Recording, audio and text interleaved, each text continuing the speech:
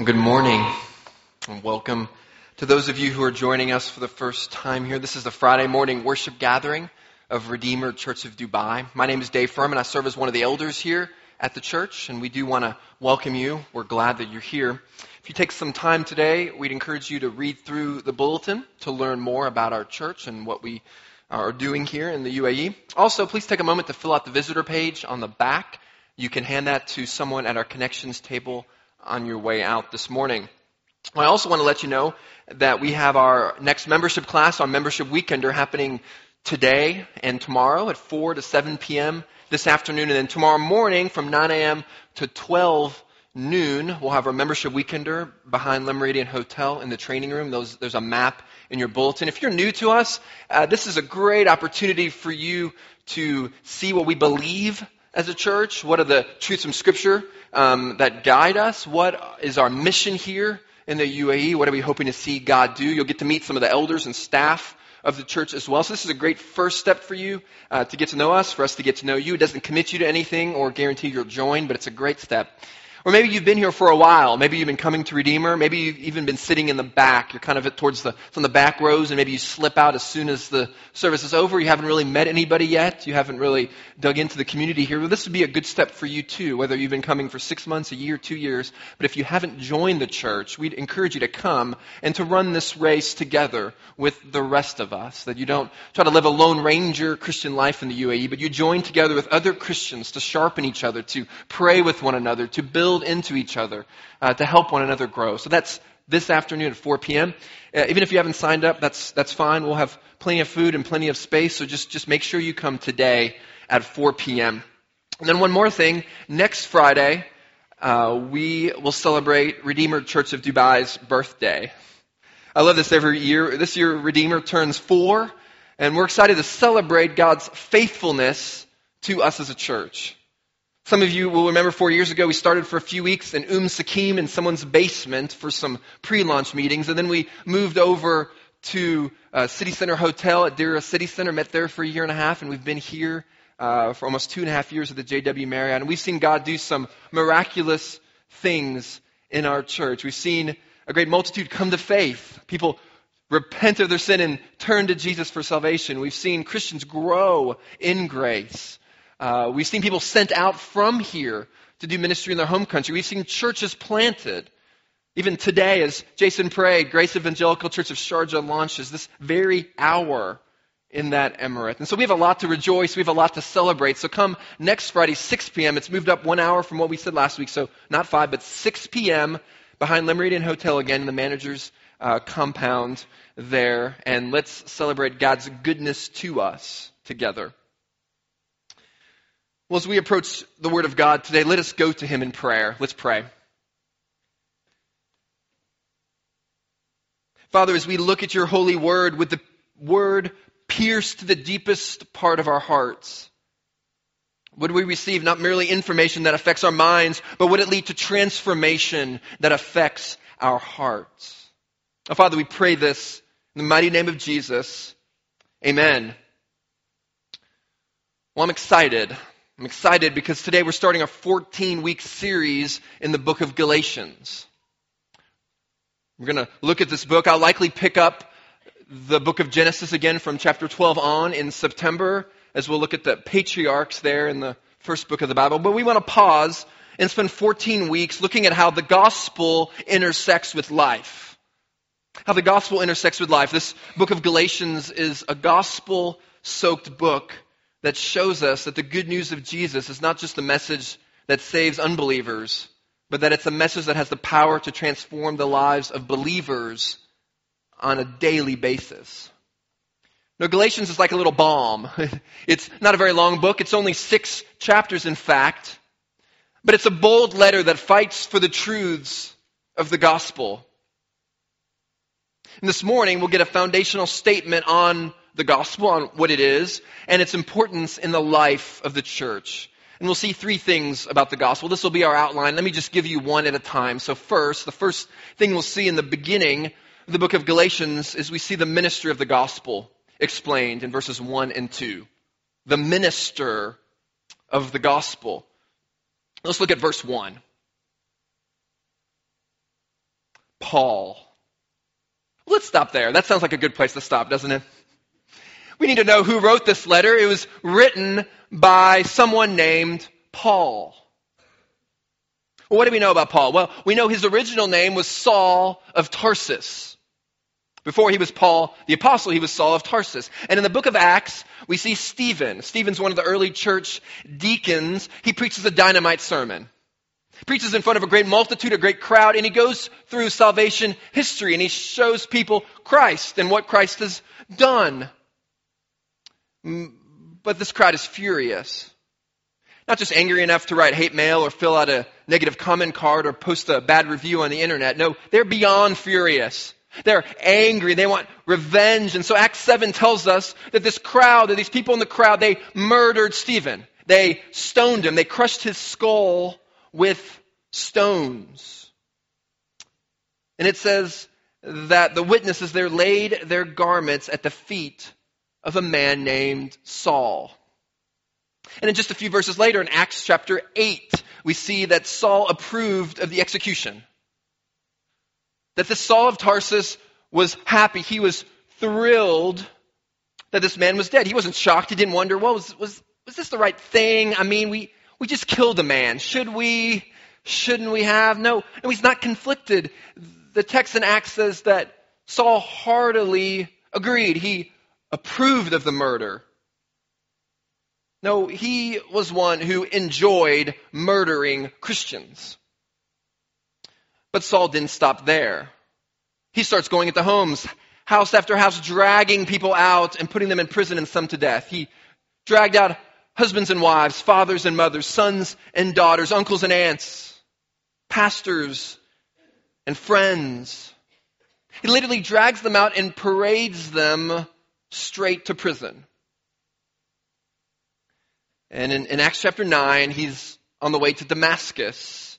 He goes up there and he asks the high priest for a letter of permission, a letter of jurisdiction, so that he can make arrests of Christians that he finds along the way. No, he's not even passively keeping his eyes open. Well, maybe if I see a Christian over there, okay, I'll arrest him. No, he's on a manhunt for Christians. He's looking to find them, to drag them to prison, and even to death. Now, this guy is one sick individual. But on the way to kill more Christians, something happens to Saul. On the road to Damascus, on the road up north, he goes blind. He loses his sight. We read there that it was Jesus who blinds him. Jesus blinds his physical eyes, but he opens Saul's heart.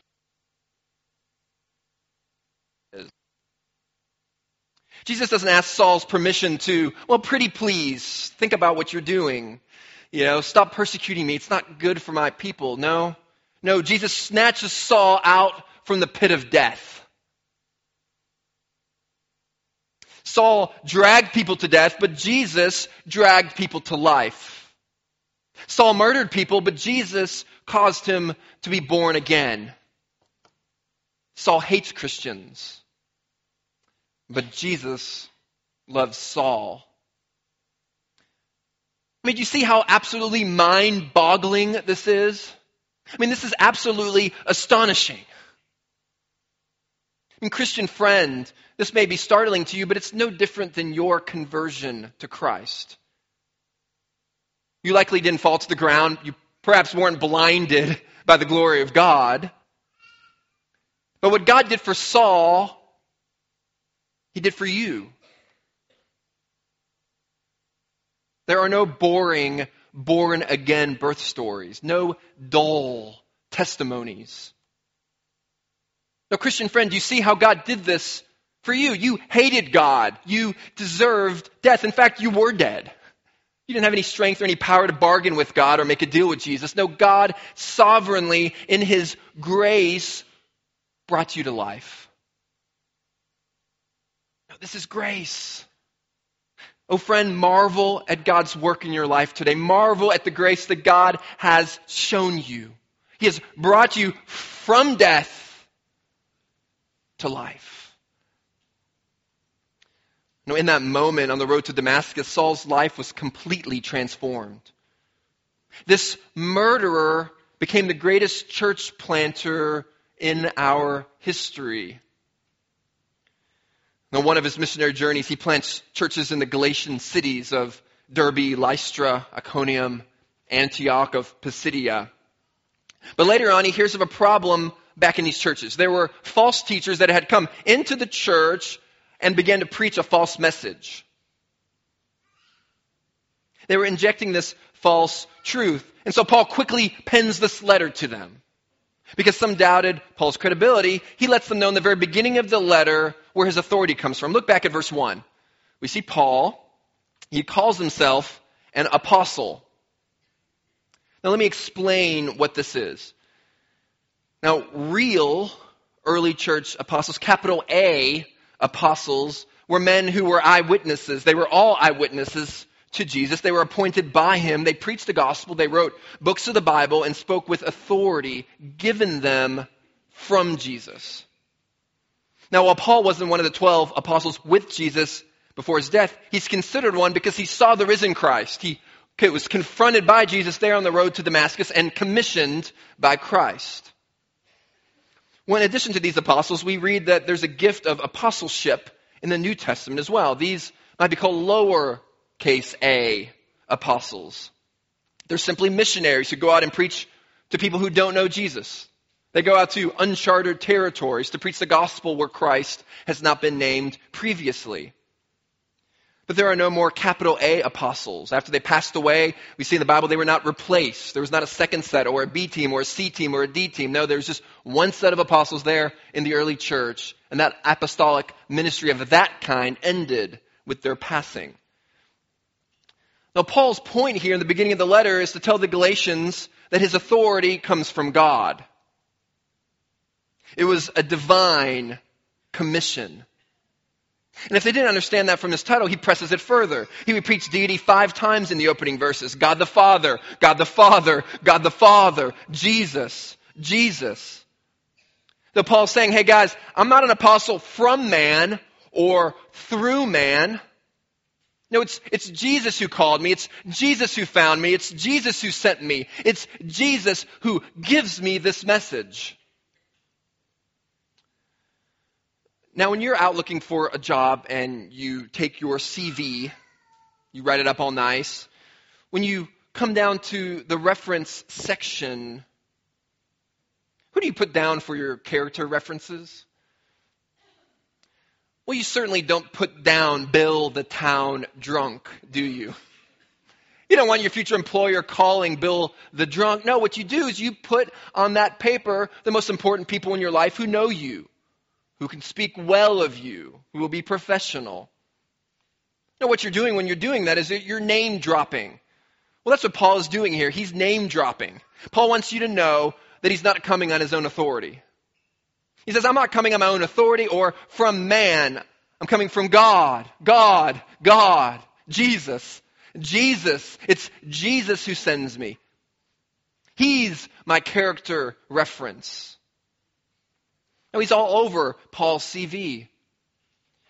But not just that. Paul continues and says, well, actually, all the brothers who are with me also. There's others.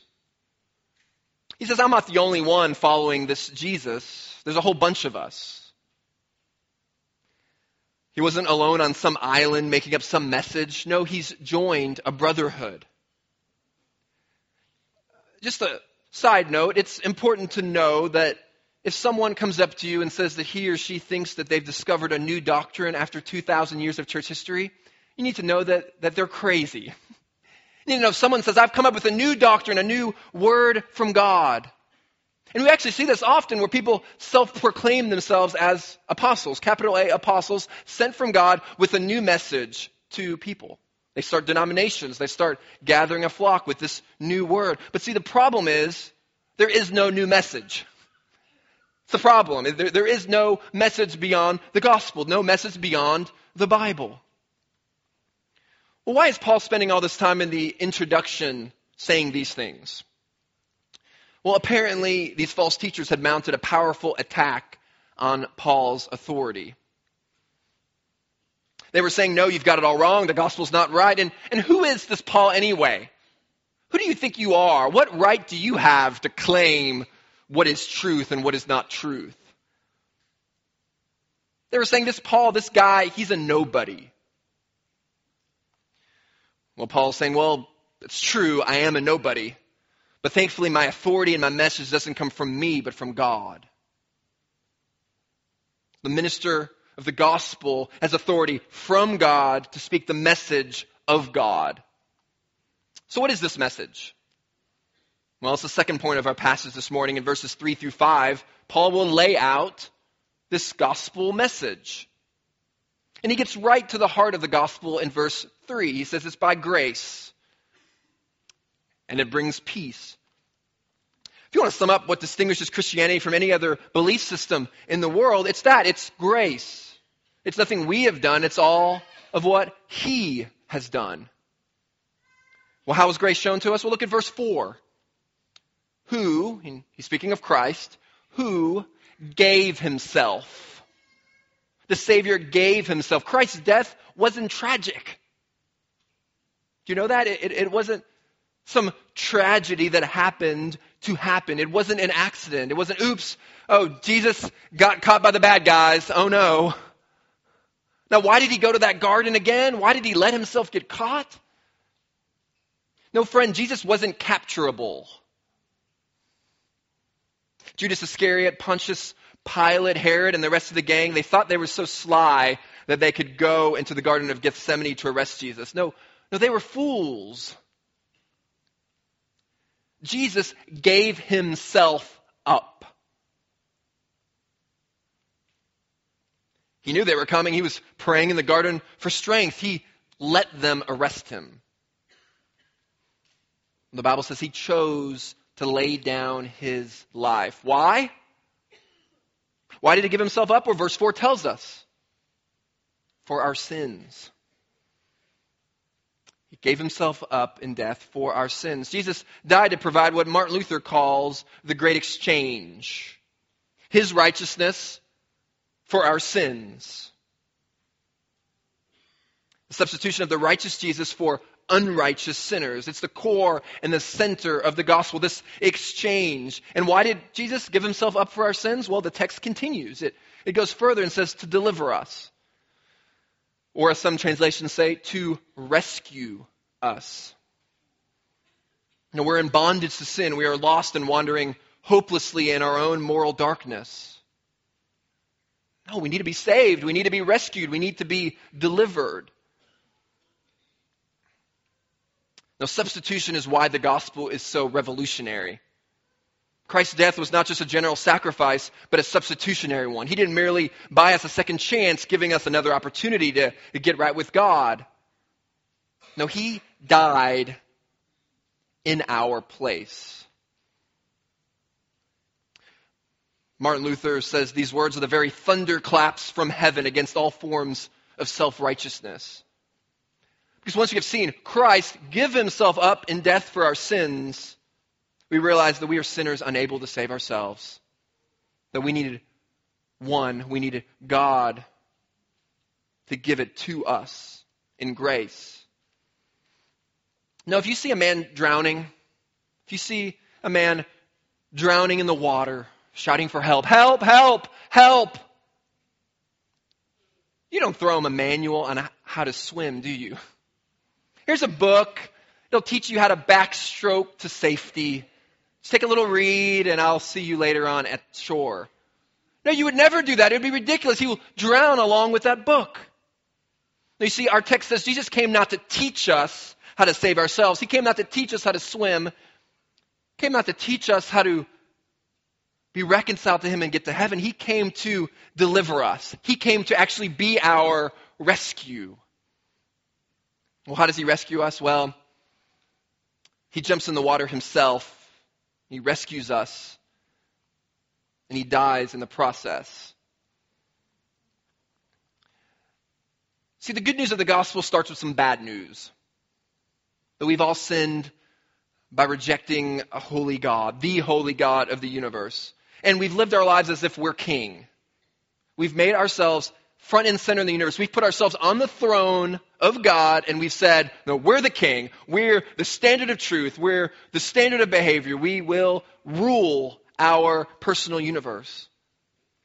The Bible says there are two ways we can keep on living from that point. One is we can stay in rebellion to God, in opposition to God, which means our only just punishment is death, eternal death, suffering, and judgment.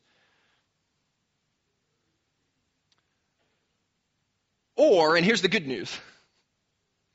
Here's the good news. There's another way we can live. We can look to Jesus. We can say that we can't save ourselves. We can look to Jesus, God in the flesh, who came down to the earth, who lived the life we could never live, who died the death we deserved on the cross as our substitute, and then rose from the dead, proving on the third day that he was indeed divine, that he was God. Now we can look to that substitute and do as is commanded in Mark chapter 1 to be saved. We see that Jesus says, repent of our sin and believe in him. If we do this, he is faithful to forgive us of our sins and bring us into his everlasting kingdom. Oh, friend, this is good news, isn't it? This is great news. The gospel says the only thing you need if you're going to be saved. Are you ready for it? Here it is. Did you hear it? Nothing. The only thing you need to be saved is nothing. You need nothing. You see, the only way you can become a Christian is not by pointing to your own qualifications, but by admitting that you have no qualifications, which is, in the end of the day, the only real qualification. Until you admit that you have no qualifications, you're not qualified. Now, you have to go to God with an empty CV with one word written on it. Jesus. One character reference. Jesus. And it's not Jesus recommending your character. Oh, no, no, no. It's Jesus offering himself as your substitute and giving you his perfect righteousness so that you can see God and live. Oh, friend, that's the gospel. As one pastor said, all you need is need. All you need is need. But you must acknowledge this need and turn from trying to save yourself. That's what repentance is. It's turning away from yourself and turning to God. It's doing a complete 180. And you must believe. The gospel message is a message that must be believed. Because fundamentally, to be a Christian is not simply having feelings for God or some kind of subjective encounter. See, feeling warm feelings about God doesn't save you. Having an emotional encounter at the hospital or at a church service or in a prayer meeting doesn't cut it. Now, the gospel is the message that you need to know clearly with your mind and believe wholeheartedly with your heart. Let me say that again. It's so important that you get that this morning. That the gospel is a message that you must know clearly with your mind and believe wholeheartedly with your heart. That God is holy, that we're lost in sin and deserve death, that Christ has died for our sins if we would repent and believe in him to save us. Oh, friend, do you believe this gospel? Do you believe it? Do you know it intellectually and do you believe it wholeheartedly? Now, if someone comes up to you and asks you, are you a Christian? And you say, yes. Yes, I am. And then they respond, well, how do you know? What would your answer be to that this morning? Do you say, well, I'm a Christian because Jesus died on the cross for my sins and I've repented and believed? Well, what about when they say, well, okay, that's good and all, but what have you done? What have you done for this? Well, do you say, well, yeah, actually, I have been a pretty good person. I've kept these 10 commandments. Maybe you've heard of them. I've done pretty well. I go to church most weeks. I even give into the offering. And I'm nicer than that other person over there. I'm nicer than most of my friends. Or you say to your friend, no, it's nothing that I've done. It's nothing. It's Jesus. It's Jesus. It's Jesus. That's all I've got. It's not Jesus plus water baptism. It's not Jesus plus some special second blessing. It's not Jesus plus speaking in tongues. It's not Jesus plus my denomination. It's not Jesus plus my good deeds. It's not Jesus plus my parents' faith. No, it's just Jesus. It's Jesus. That's all I've got. That's all that I need. I've repented of my sin. I believed in Jesus. He's done it all. Oh, friend, that's how a Christian answers that question of how they're saved. It's a message you must know in your mind. It's a message you must wholeheartedly believe with your heart. Now, the divine salvation equation is clear. It's Jesus plus nothing equals salvation. Now, Jesus has paid it all. Now, if you're here this morning and you haven't believed in Christ to save you, what's stopping you from doing that today? What's stopping you from doing that right this very minute? Since there's nothing left for you to do except repent and believe, you can do that from your seat this morning. There's no good work to do after the service. There's no aisle to walk down. There's nothing. No, you can do that right now from your seat. Trust in Christ to save you. Now, friend, if you've done that today, come see me after the service. I'd love to talk to you more about this great God. I'd love to explore more this good news of what Christ has done for us. Well, if you've come to God, our text this morning says that He will deliver you from the present age of darkness.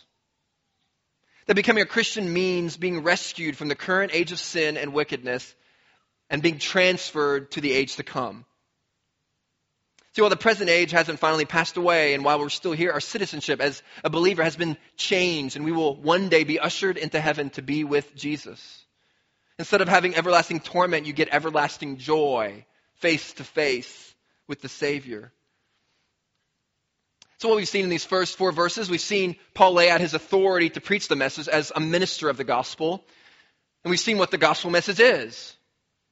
But now he's going to begin addressing the big problem in the church. There's a major threat to them. We'll see this in verses 6 through 9. This is the third point, if you're taking notes this morning. The third point in our text is that there is a threat to the gospel. There's a threat to the gospel. Look at verse 6. I am astonished that you are so quickly deserting Him who called you in the grace of Christ and are turning to a different gospel. So that's a big problem. I mean, look there at what Paul describes they're doing. It says in verse 6, they are deserting Him. You see what verse 6 is saying? It doesn't just say an ideology. It doesn't just say the Galatians, you are deserting truth. No, he tells them that they are deserting a person. See, when you mess with the gospel, you mess with Jesus.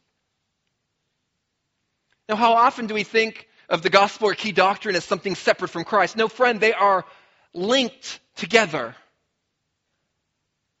Now, the word for desert, there's an interesting one. It signifies to transfer one's allegiance. It was used of soldiers who revolt, who change sides, traitors who are now in opposition of their original side. To depart from the gospel is to leave the side of God and now to fundamentally oppose God. Now, friend, when you adjust the gospel, you are deep from Christ.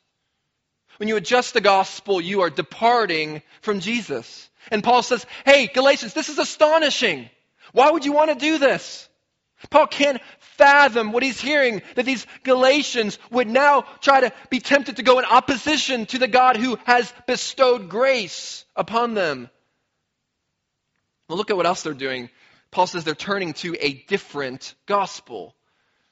Well, it's interesting. As soon as Paul writes that in verse 6, it's a different gospel. In verse 7, he quickly adds, well, actually, no, there really isn't another one. There really isn't different good news. No, the other teaching, this teaching that's so infiltrating the church, is not true. It's false. And then there's a third thing he says about it. Actually, it's not just a desertion or it's different. It's actually a distortion of the gospel. What Paul is saying is that any change of the gospel doesn't just change it a little bit, but completely distorts it. If you add works to the gospel, it's no longer grace. It can't be mostly grace with just a little bit of works sprinkled in. Any works nullifies grace. So Paul's so concerned that his passion just leaps off this page at this point. Did you notice the strong language in verses 8 and 9 as Chris read the passage earlier? Look at it again. Paul says, but even if we or an angel from heaven should preach to you a gospel contrary to the one we preach to you, let him be accursed. As we have said before, now I say again, if anyone is preaching to you a gospel contrary to the one you received, let him be accursed. That word accursed, Paul repeats twice. It's the word anathema. Perhaps by repeating it twice, he wants to make it clear that what he says in verse 8 isn't some momentary, irrational outburst, but it's exactly what he means to say. This was no trivial matter that Paul was dealing with here. And you might say, well, this isn't real loving. Apostle Paul, aren't you supposed to be loving? Isn't God love? Why aren't you being kinder? Why aren't you being more loving? Why aren't you being more gracious and sensitive and sweet? But think about the alternative. To not firmly urge the Galatians to turn from false teaching would be to let them follow the false teacher straight to hell. Now, friends, rebuking this false teaching is in this most extreme language as possible is the most loving thing Paul could have done. Souls were at stake. Now, Paul's so serious. You see, he even includes himself in the potential curse. He says, if I ever preach a different gospel, God, take me out. Condemn me for an eternity of judgment. His authority wasn't tied to himself, but to the message, to God. No, he's so concerned that these people are losing grip on the gospel and what it is and are losing it. So he writes this letter to them. Well, the question that we're presented with this morning is how do we know if we've lost our grip on the gospel? Well, I want to mention 3 threats, but before I do, it's important to say that these threats, these counterfeits, are difficult to spot. That's the danger of false messages. Satan's not about to put up a big sign, a supernatural sign in front of all the church buildings in the world saying, don't come here, they don't teach truth, signed the devil. No, Satan's never going to do that. He's never going to make it so obvious. No, counterfeits are much more subtle than that. The devil doesn't prowl around like a roaring lion seeking someone to devour by dressing up pastors in red devil outfits with horns sticking up and putting them up in the pulpit. No, he never does it that way. It would be too obvious. No, they're dressed like angels. They look good. They're sweet. But they're liars. They're liars meant to deceive God's people. Now, this means that these counterfeits are more difficult to spot. There are far too many to mention. Let me mention 3 that I think threaten our church and perhaps any church for that matter. Let me give us 3. First, what I call the Superman gospel. First counterfeit, the Superman gospel, also called legalism. This gospel twists it and says, no, you can actually save yourself.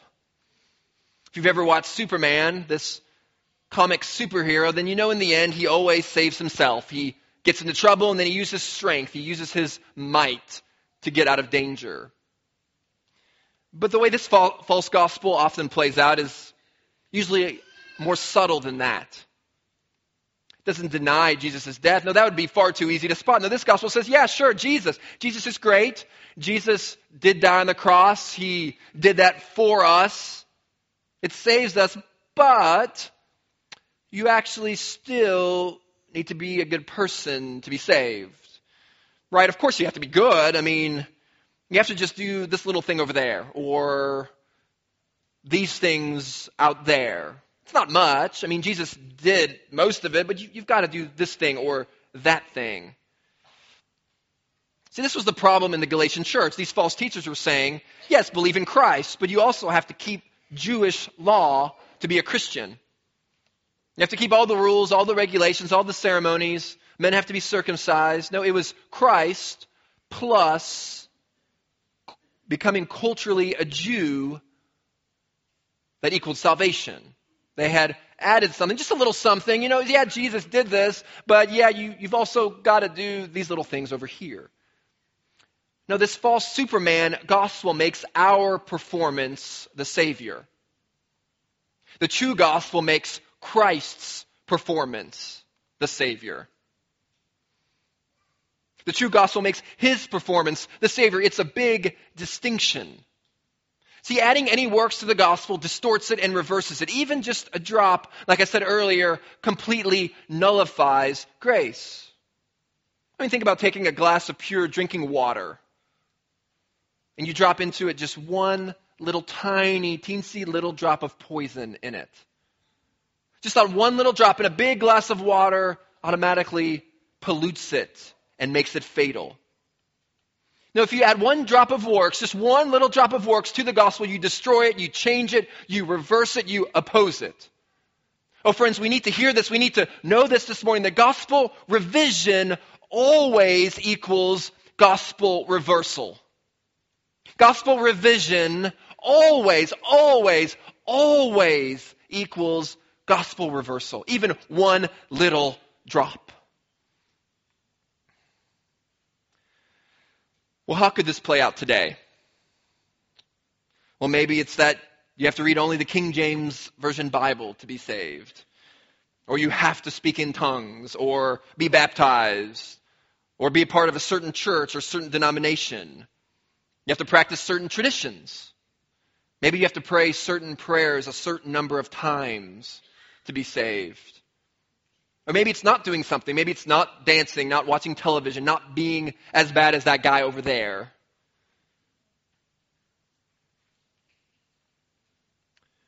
Maybe it's simply seeing our good works outweigh our bad works.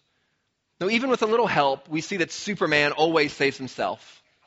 Oh, friend, it's called legalism. And it's a false gospel that's not really a gospel that threatens to distort the church. Well, how do you know if you've fallen for the Superman gospel? Well, here's a couple questions. Do you feel uncomfortable with the idea that you need only to trust in Christ's work on the cross for salvation? Do you believe God is going to take back his saving grace if you disappoint him? You think if you do a bad work, he's going to take it away? Is there anything you think you've done to earn favor with God? Well, if so, you have believed a false gospel that's not a gospel. Oh, friend, turn to Jesus, the substitutionary Savior. Well, let me give you a second counterfeit gospel. We've seen the Superman gospel. Let me give you a second one that I call the Happy Meal gospel. The Happy Meal gospel, also called prosperity doctrine. Now, kids all know about McDonald's, don't they? Those golden arches that are recognized all over the world. And the Happy Meals that seal the deal. Chicken nuggets plus a toy captures children's hearts everywhere. You see, the brilliance of the meal is not just that it promises a toy. It's the promise of happiness. Parents aren't just purchasing greasy nuggets, fries, and a toy. They're purchasing an experience that'll make their kids feel good and happy and make them stop begging for it. Now, sometimes the gospel is packaged this way and makes God out to be a Ronald McDonald figure who wants to give us a happy meal.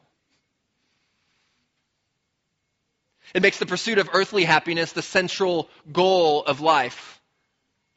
What happens is God becomes a cosmic vending machine. You put a dirham in, you push a button, and you get a candy bar.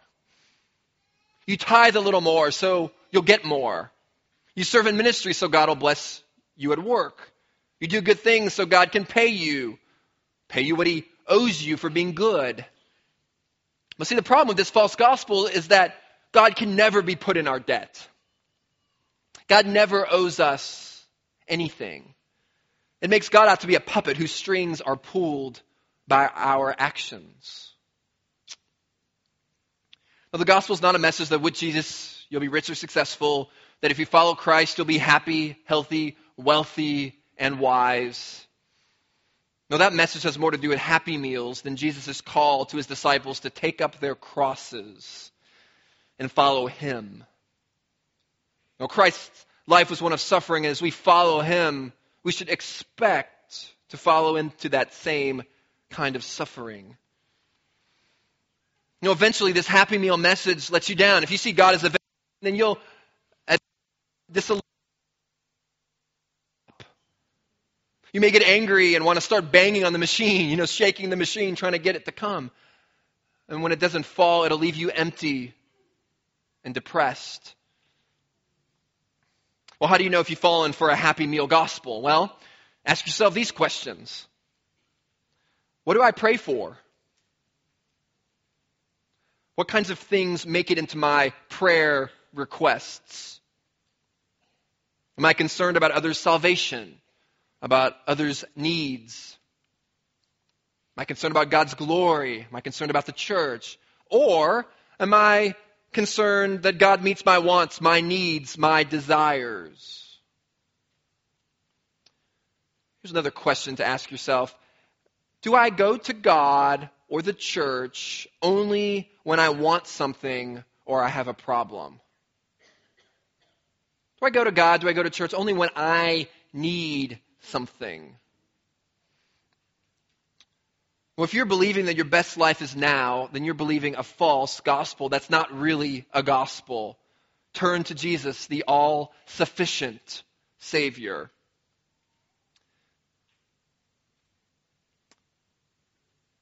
So we've seen a Happy Meal gospel. We've seen a Superman gospel. Let me give you a third counterfeit gospel. A third one, the Mountain Peak gospel. The Mountain Peak gospel, also known as pluralism. Now, Paul has already spent time telling us that there's only one gospel, and yet there are those who say, well, Jesus is wonderful. The gospel is true. He's great for you. Have you heard that? He's great for you. Just don't say that good people in other religions can't be saved too. Those people are genuine about their faith. They genuinely believe it. They're good people, and so God will save them in the end. Well, essentially, this Mountain Peak gospel says, well, we're all going to the same God. We're just getting to Him in different ways. Like climbing a mountain up to the peak. We're just on different sides of the mountain. Our journey may look different, but we're all going to the same place. We'll see you up there, and eventually we'll all be there together holding hands, singing Kumbaya around the campfire. We're all going to the same mountain peak, just different ways, different styles. But friend, it doesn't matter how sincere you are if there's no God on top of that mountain.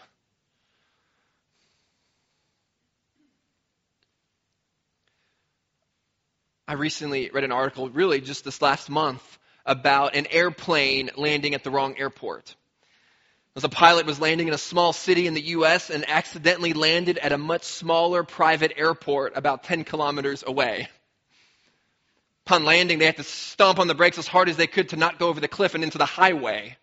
They just barely, about 100 meters away from crashing, the pilot was able to slam on his brakes and stop the plane. And afterwards, the pilots didn't know what happened and said, well, we saw an airport in front of us, and so we landed there. We thought it was the right one. But friend, it doesn't matter how sincere you are if you're going to the wrong place. All roads don't lead to heaven. Jesus himself says this in John 14. He says, I am the way, I am the truth, and the life. No one comes to the Father except through me. The Bible couldn't be any clearer. Well, how do you know that you've fallen for the mountain peak gospel? Well, ask yourself these questions. Do I think that everyone is saved? Do I think that my faithful friend devoted to their religion is saved because of their sincere devotion? Do I understand that one must be born again as a Christian to be saved? Well, friend, if you don't believe that Jesus is the only way, then you've fallen for this false gospel, which is really not a gospel. Well, friend, turn to Jesus, the one and only Savior. Well, finally, how do we protect ourselves from false doctrine? How do we, as Redeemer Church of Dubai, guard ourselves against these false gospels that are not really gospels? Well, let me close with 4 areas of application. 4 quick areas of application that we can apply today. First, know the gospel well. Know the gospel well. If someone asked you today to give them the basic message of the gospel in a few minutes, what would you say? Do you know the content of the gospel well enough to articulate the center of your faith? Well, if not, that's task number 1 for you. We've placed the gospel outline on the bottom of the sermon notes pages today in your bulletin. It goes through a simple outline that I often like to use, God, man, Christ response, and lays out the good news that we've talked about this morning. God is holy, man has sinned, and deserves death. Christ has saved us if we would respond in repentance and belief. On the next page there in your bulletin, we have the 2 ways to live track that's printed in your bulletin. Another great way to learn the gospel. Know those things. Know this gospel. Memorize it. And better yet, I would be the happiest pastor in Dubai if we sold all 31 copies of Greg Gilbert's book, What is the Gospel, in the bookstall today. Greg's a friend, and in this book clearly articulates this good news that we as Christians hold to and share to others with. So pick up a copy of this book on your way out today. Read it. Marvel at it. Memorize it. Meditate on it. This is why Paul says in 1 Corinthians 15 that the gospel is of first importance. That nothing is more important than getting it right. You and I need to know it inside and out. You know, it's interesting when special agents work with counterfeit money, they don't take all their time learning all the fakes. They'd have to learn thousands and thousands. No, instead they spend all their time with the real thing, with the real bills, so that they can be sure to spot a fake one. Now, friend, your best defense against false gospels that are not really gospels are to know the true gospel well. This is why we always preach the gospel here at Redeemer, and we're never sorry for repeating the same message over and over and over and over again. Now, Martin Luther, again, whose commentary on the book of Galatians was actually a big spark plug in the Reformation, he was once asked, "Why are you preaching on justification by faith for the 20th time?" And he responded and said, "Because the people didn't remember it after the 19th time." Now, isn't that true? Oh, how quickly we forget. So know the gospel well. A second means of application, prayerfully read the Word of God in community. Prayerfully read the Bible in community. This is what we've been talking about in our 9 a.m. men's and women's discipleship classes. It's what Nissen addressed to the men today. To read the Bible, study it, meditate it, but ultimately don't read it alone. I mean, read it alone, but not just alone. Read it alongside other Christians. We want to see a discipling community emerge. Men with men reading the Word together. Women with women reading the Word together. And join one of our community groups.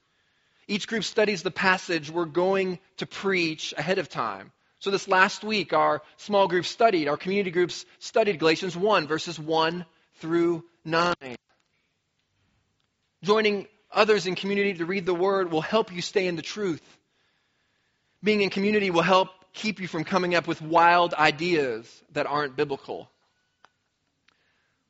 So read the Word in community. A third means of application today: become a member of a gospel-faithful church. Become a member of a gospel-faithful church. Now, so many come to Dubai to make money. So many come to Dubai to further their career. So many come to Dubai to provide for family back home. And these things may be okay, but what's not okay is for those of us who were believers when we moved here to decide to put church involvement on the back burner because it's not important.